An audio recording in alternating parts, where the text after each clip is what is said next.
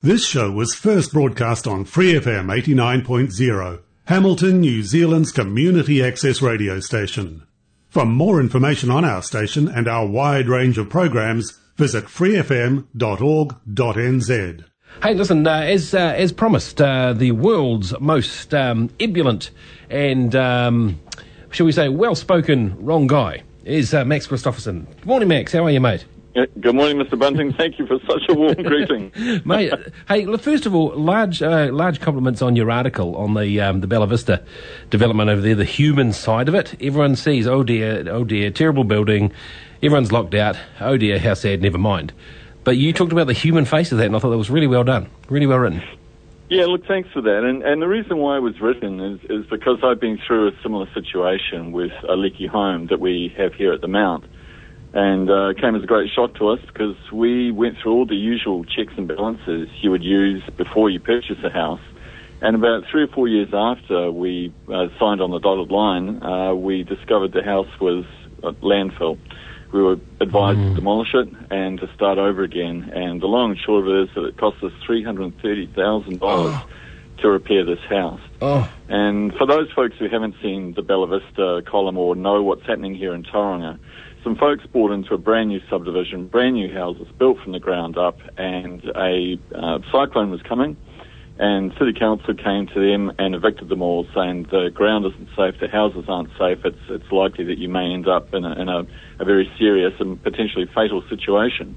Now, they have been locked out since, I think, March 19th, and it's now almost June, and these folks have had to find accommodation somehow, somewhere, with kids and pets, and some weren't even allowed back in to get their work tools or their medication. Yeah, that's a shocker. That's a shocker. Yeah, so the reason behind the column was to say, folks, if you're buying these new subdivisions in and around the Waikato, in and around Hamilton, be warned that the checks and balances that I relied on for my house and folks at Bella Vista relied on for their house, these houses had Code of Compliance certificates, so council had signed off on them, and yet they were evicted in a very short time. So it's a cursory warning. Be very, very careful about the purchases you're going to make. Check who the developers are, check exactly what you're signing on for, because you may find in a very short time that you've lost a lot. That's what, in part, happened to me, and that's in part what's going on at Bella Vista. It's a sad thing when the bureaucratic bunkers are actually built better than the houses. I mean, you know, everyone will be dodging blame and running around trying not to get caught, basically, in there, because there will be people crapping themselves in there, if I may say so. Well, they will be. I mean, these weren't cheap purchases either. But when you did some of the background checks on the developer, he'd been inside in China for manslaughter for 5 years. If you went to the company's office, there were 4 pages of other companies he was involved with. And I think the most telling part and the most concerning part is the people that were involved in the council sign-off procedure for inspections signed off on these buildings, which if you're a homeowner, you would think, hey, fantastic, my house has a Code of Compliance certificate, we're in the clear, it's safe. Well, it wasn't worth the paper it was written on. And worse was that one of the people that was signing off on behalf of council bought into the subdivision for $80,000 less than everyone else did.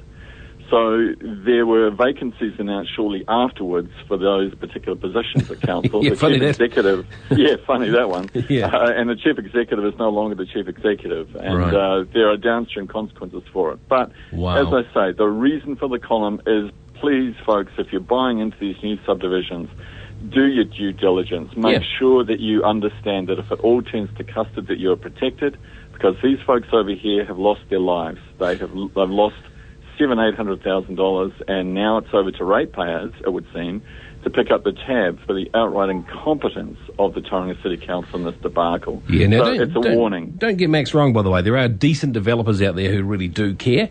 But I'll tell you what, Max, in this enormously long submission round we had last week, you know, we were pulling these 12-hour shifts and listening to these submissions from people and trying to pay really good due attention to every one of them. One guy stuck out in my mind and he said, you know what? The very nature of what we're doing is flawed because developers build great houses, but they don't build great cities.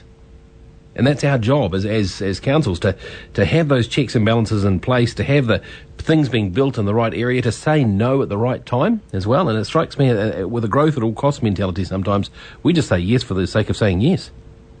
If you look back and actually examine what happened with the leaky homes scenario, which I have lived, what you will find is that the same climate existed then as exists now. And you're quite right to point out this build at all costs and build fast and meet demand. People have got easy money.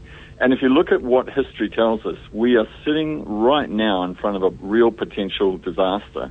The Waikato Times, I think, led yesterday with it, saying this thing could be nationwide, this Bella Vista scenario, where people at council and elsewhere were basically taking signatures on pieces of paper that actually meant nothing. And it did mean in the end that the requirements of the code were not being met at all. And so there are shortcuts being taken because there's paste on to build these houses. And I think there's a telling point, Mark, you just made, which is there's a time to say no. And that is one of the toughest things to do.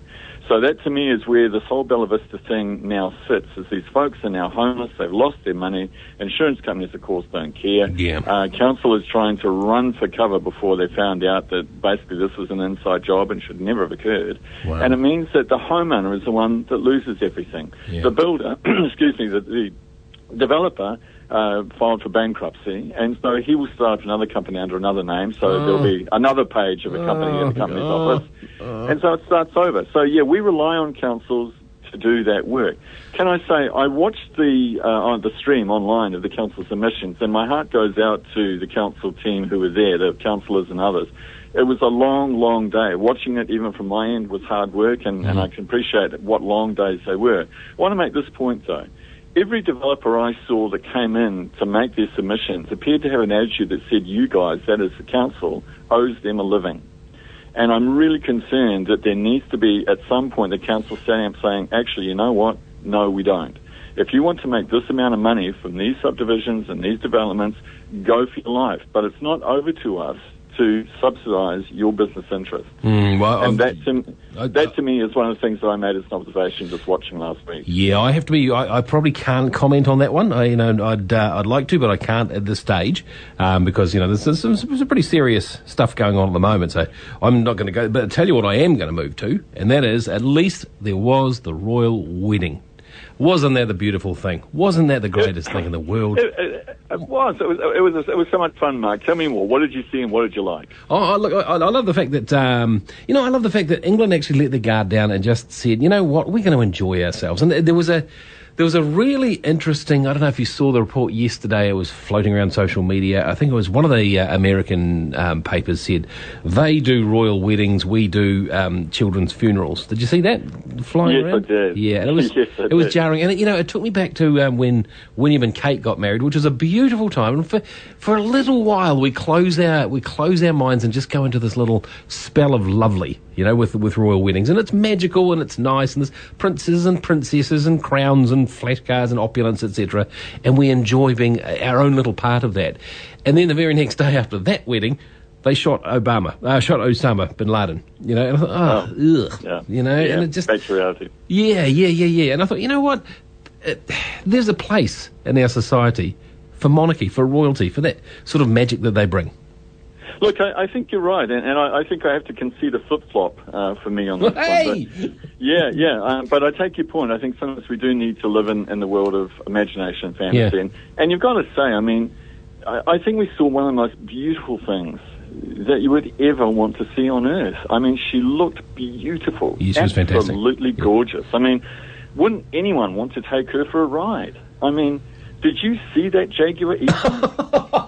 It was gorgeous. It was an electric car, too. It was a 1968 EV Jaguar E-Type. Ask your boss, Phil Gray, what he thinks of that Jaguar. That was the most beautiful thing of the wedding I could ever see.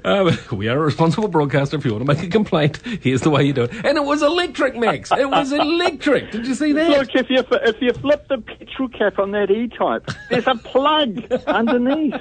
I looked at that and I thought, please, let me ride you for life, please. Oh, mate, well, on that, I'm going to leave and play Burning Cars from Julia Deans. Max, lovely to talk, mate. Best ever. Good to talk. We'll talk to you next week. Well done. Thanks, Mark. Cheers, mate. Bye-bye. For more episodes of this community access radio show, please visit freefm.org.nz. Thanks to New Zealand On Air for making this podcast possible by funding the Access Internet Radio Project.